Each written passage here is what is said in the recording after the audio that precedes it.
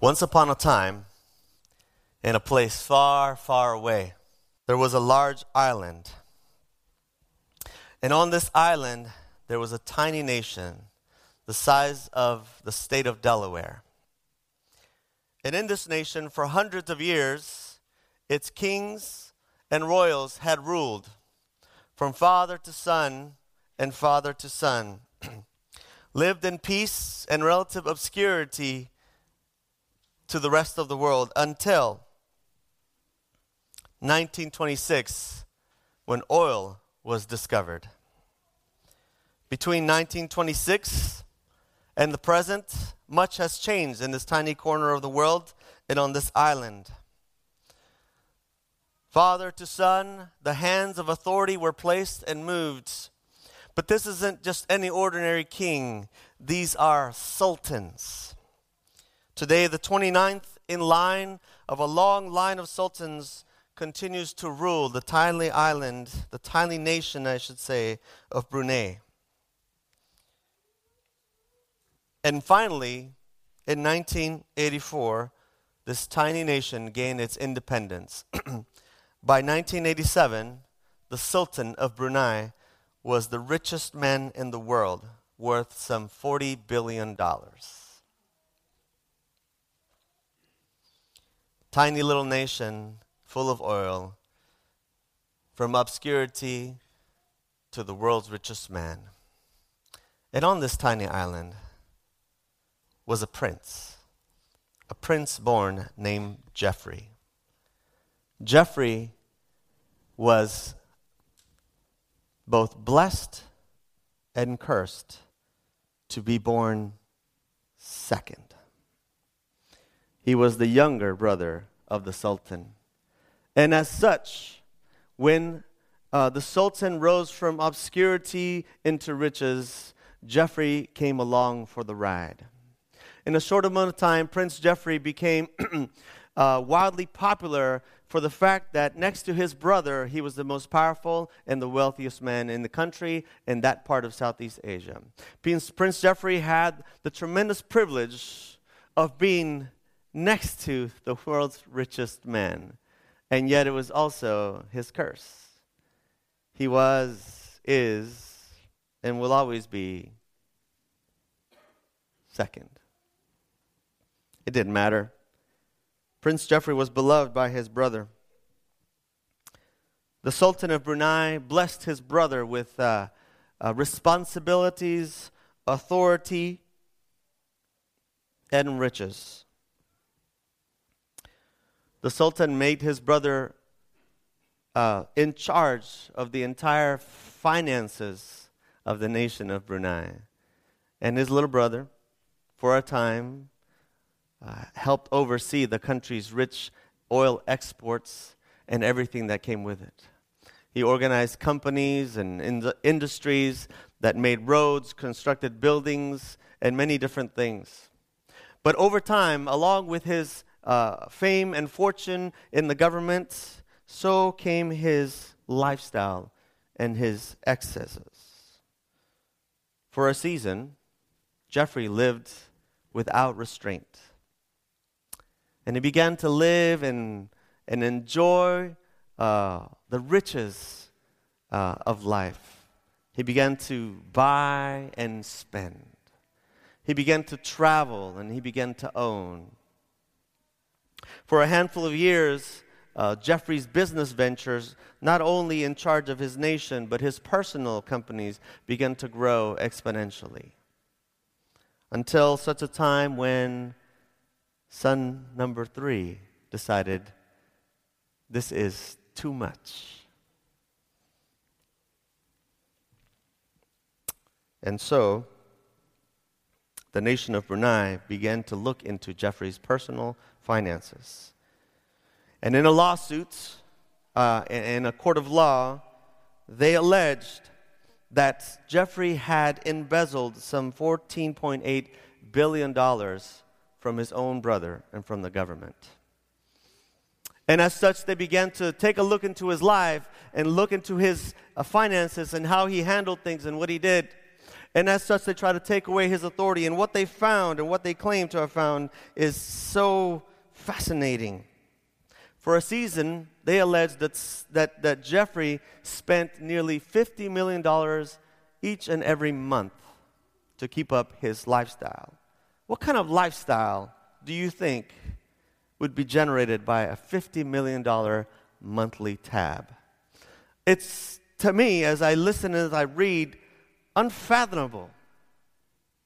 $50 million a month. Now, I don't know, maybe you're like me, and maybe you didn't necessarily grow up with that much cash lying around. But I know that as a child growing up, my parents were very clear to make me understand the value of a dollar, or in my case, a peso. They made me understand that money didn't come by easily, so we shouldn't spend it easily. I'm not always sure I learned the lesson. Amen? But $50 million, that sounds insane. If I were to give you $50 million, do you think you could spend it in a month?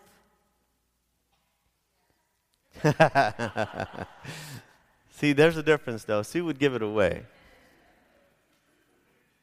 Jeffrey didn't give it away.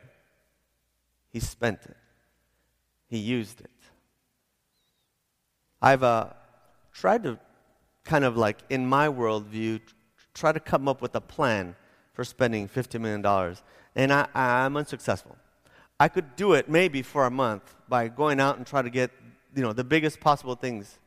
But to keep this up, sustained, for a decade, $50 million a month, it sounds ridiculous. There's no possible way you could go through that much cash. But he did. When the government finally cornered him, and then they caught him essentially, and through the courts of law, his older brother demanded repayment.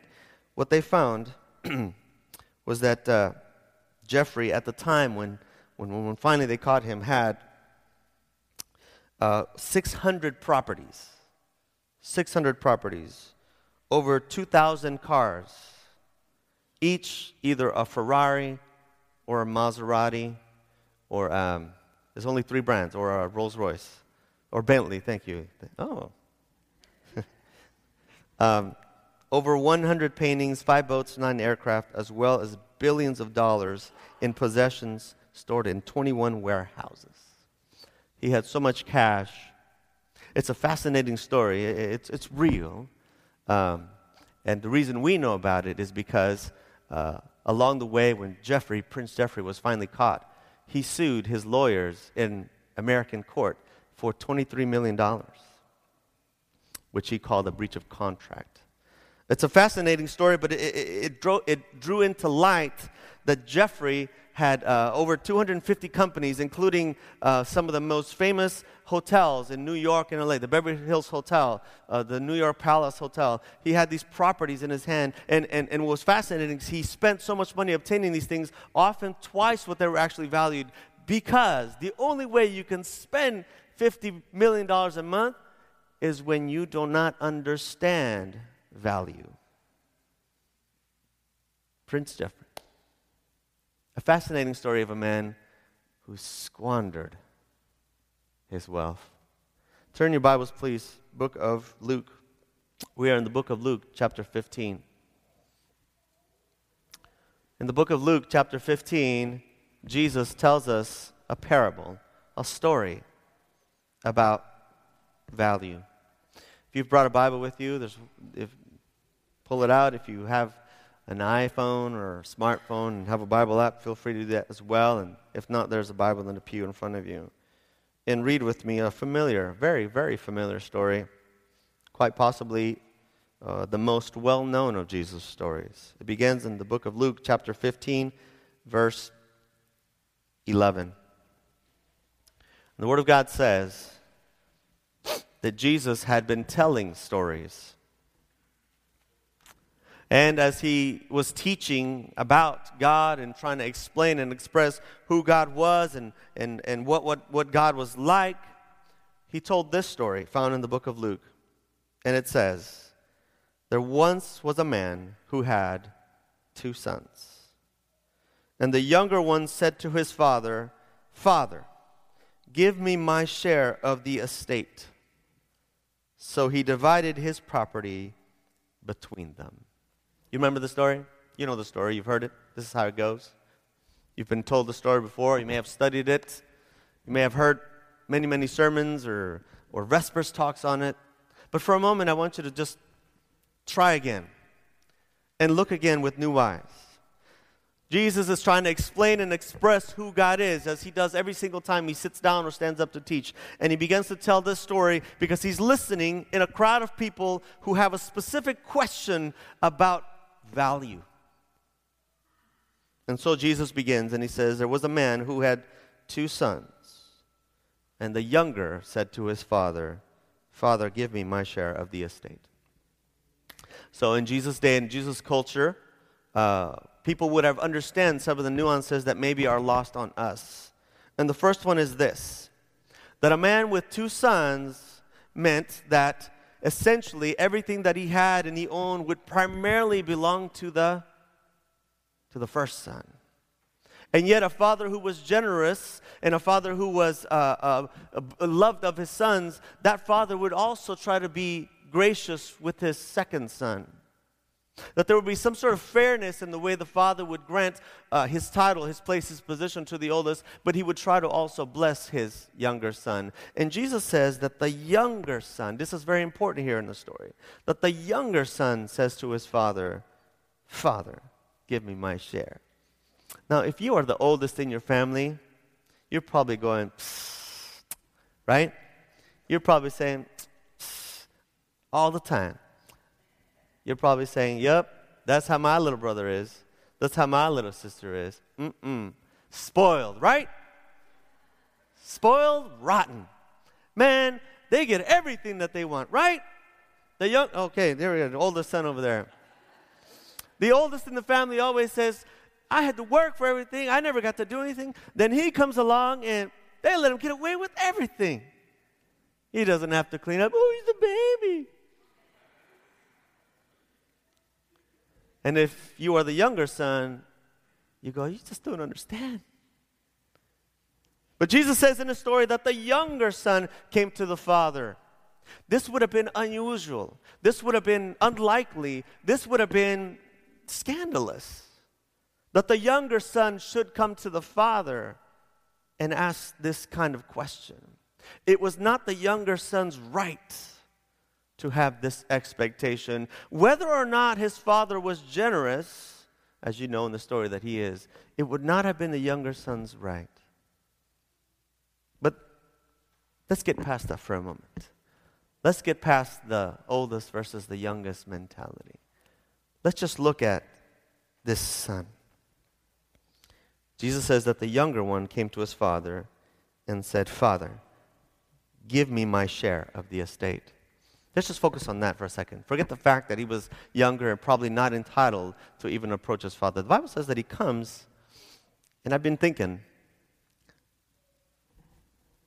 have you ever wanted to ask your dad for something? Have you ever asked your dad? Do you remember asking dad for something? Do you remember expecting an answer? Do you remember coming to the room and going, when should I ask him? Maybe for the car, or to let you go someplace, or to sign a permission slip, or maybe that you needed some money. Have you ever thought to yourself, man, what's the perfect time? After dinner? Would you say, Dad, let's go out to eat. Let's go, at a restaurant, someplace public where he can't yell at you? Or maybe late at night when he's tired and relaxing, and you just sneak up and, I don't know. Maybe you say, Dad, let's go play a game. Let's go watch a game. And there, by the way, Dad, have you ever had to ask your dad for something? Would you come to your dad with these words? Father, give me my estate. Last week, it was early in the morning, my daughters had gone off to school, and my son came in to the room, and he said, Papa, do you have some money? And I was like, what? And then he went on to his babbling and explained that the day before he had gone to the park and the ice cream man came. And he didn't have money to buy some ice cream. So, do you have some money? And I said, oh, okay, well, let me see if I can find some for you. Okay, and he ran off excited, went off to his room. And then I didn't act right away. He came back, less than a minute later, and he said, Papa, give me my money. And I thought, what? But he's like this tall, so I said, oh, okay, hold on, son, I'll get it. Okay. And he took off again, went to his room, and he came back, Papa, my money. Papa, my money. He came back the next, and I was like, okay, listen, son, I will get you the money, just hang on. Okay. And he ran off again. So I went looking for coins or cash, and he came back, but this time he had a little wallet, a little Cars wallet, the little zipper on top. And he came into my room and said, Papa, my money. And I said, now this is getting out of hand here. But he's so cute. He's tiny little mouth. Give me my money. It was fascinating, and I didn't take offense. But I'll be honest, something inside of me says, you're lucky you're 3 years old, right? I mean, whoever says, give me my money. It's not your money, is it? But to be fair, when I go to the bank and I push the ATM machine and I'm waiting, I say, give me my money. But my son looked at me and went like this, and I was like, so I can't imagine this younger son walking into the room, but that's the way it's translated in my version. I don't know how it is in yours, but there's a sense in here in which the son says, give me what is mine. Give me what is mine. Surely he knew his father was gracious. Surely he knew his father was a kind and generous man. But he says, this is mine. And yes, of course, as a son, just like Prince Jeffrey, he was an heir. There were blessings that were going to be bestowed upon him. He had had the good fortune of being born in this family. But in this moment, he comes in and he says, give me my share. I wonder why he didn't ask for it all. So brazen, so bold. Give me my share. And in Jesus' story, the father divides the property between them. Some theologians said he would have divided it 3 ways. Father, son 1, son 2. Others think that he may have divided it in just 2. Half for the older, half for the younger, at his own personal cost. I'm not quite sure. But the Bible says that the father divided the estate. The thing is, because you know the story, there were assets that could not be liquidated. In this case about Prince Jeffrey that I was telling you, 600 properties, that's a lot of stuff in a lot of places. He has palaces with 1,700 rooms in them. He's been married to 5 women, divorced 2, still married to 3 presently, has over 18 children. And they live in hotels, in palaces, in London, in Paris, in different places. Fascinating. There are assets that could not simply be liquidated. But the Bible tells us in Jesus' story that the father did.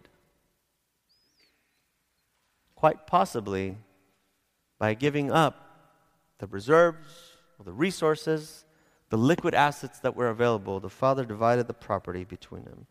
And this is how we know it was liquid. Verse 13, not long after that, the younger son, got together all he had and set off for a distant country.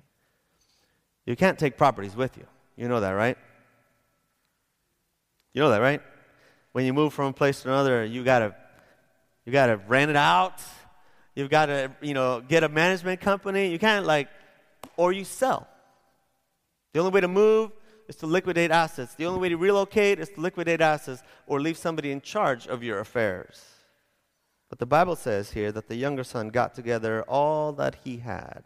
We don't know how much, we don't know how many things, but the Bible says that he got together all that he had, and he set off for a distant country. Now, like I said, this is a beloved parable, and everyone has an idea of what Jesus is trying to say and what he means. But for a moment, I want you to just think about it in slightly different terms.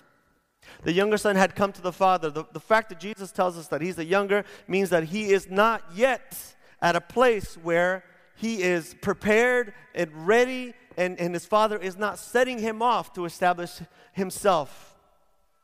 The fact that, because you know the story, that the older son is still around means that the younger son's turn to be placed as the head of his own company, his own division, his own household has not yet come, and he has no family because he gets together all that he has and he sets off to a distant country. Got all his liquid assets and set off for a distant country. It's an interesting story about a young man who wanted to get away from his father. But if truth be told, that probably applies to a lot of us. Earlier this week, in our men's group meeting, which, by the way, is really fantastic and heavy, we were discussing our dads.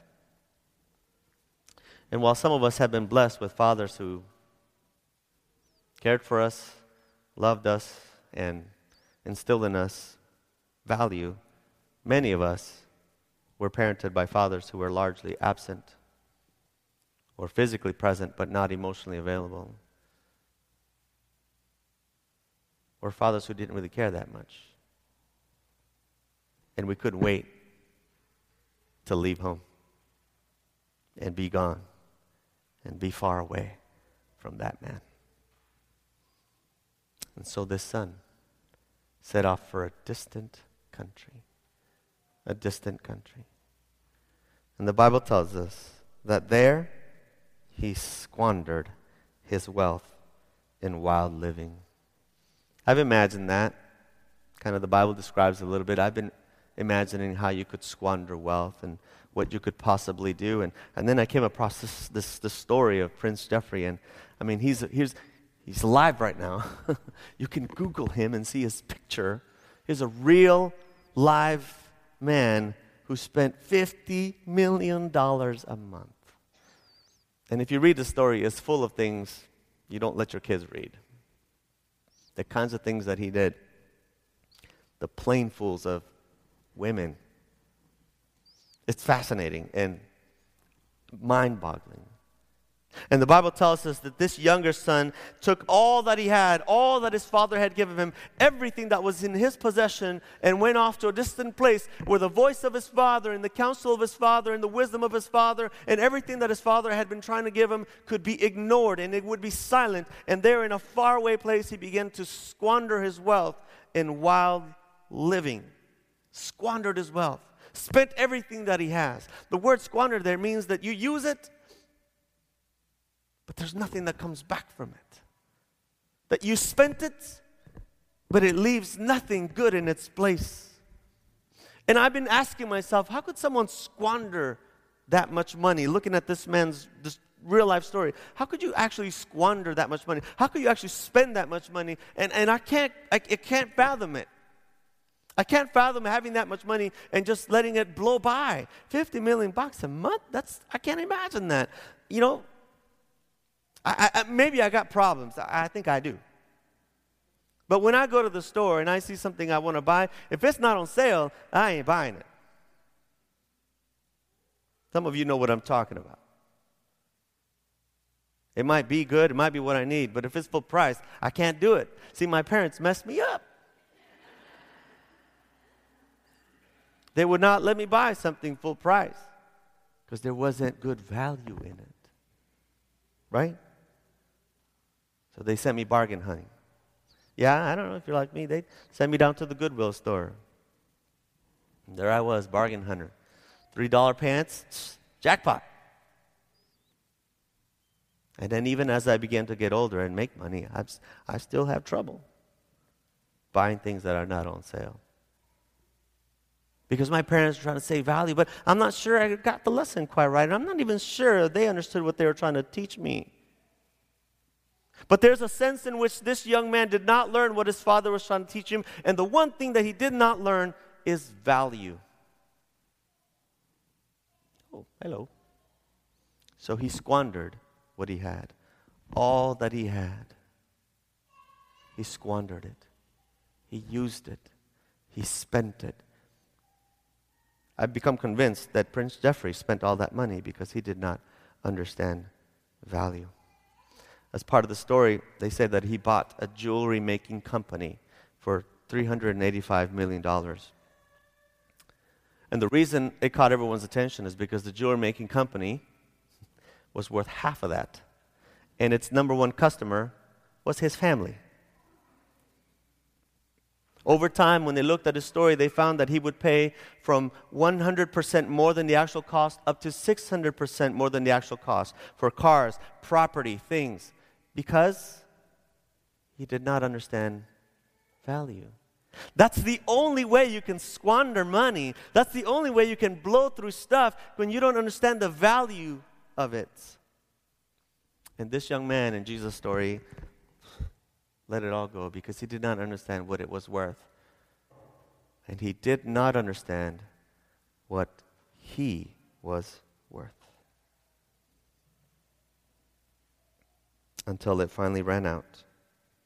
And after he had spent everything he had, there was a famine in the whole country, and he began to be in need.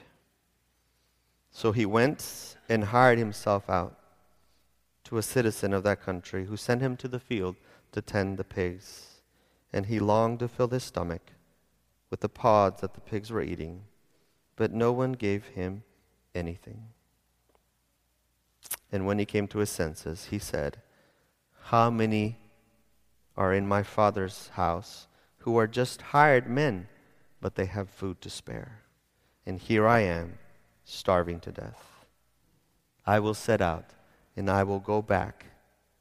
And I will say to my father, Father, I have sinned against heaven and against you, and I am no longer worthy to be called your son. But would you please just take me on as a hired servant?" The young man did not understand value in the money that he squandered, and he did not understand the value of himself. But how about you? Have you squandered the things that your Father has given you? I've been wrestling with this because, my parents taught me how not to spend money and how to, penny pinch here and there. But there are other things that we have been given.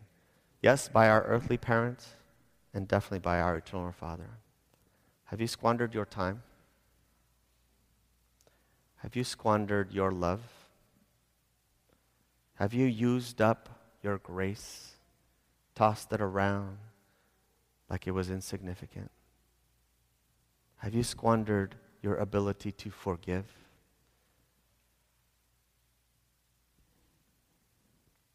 Have you squandered the gifts your Father gave you? The things that you knew from when you were a child, and now they're gone. See, I think we squander things when we don't understand their value.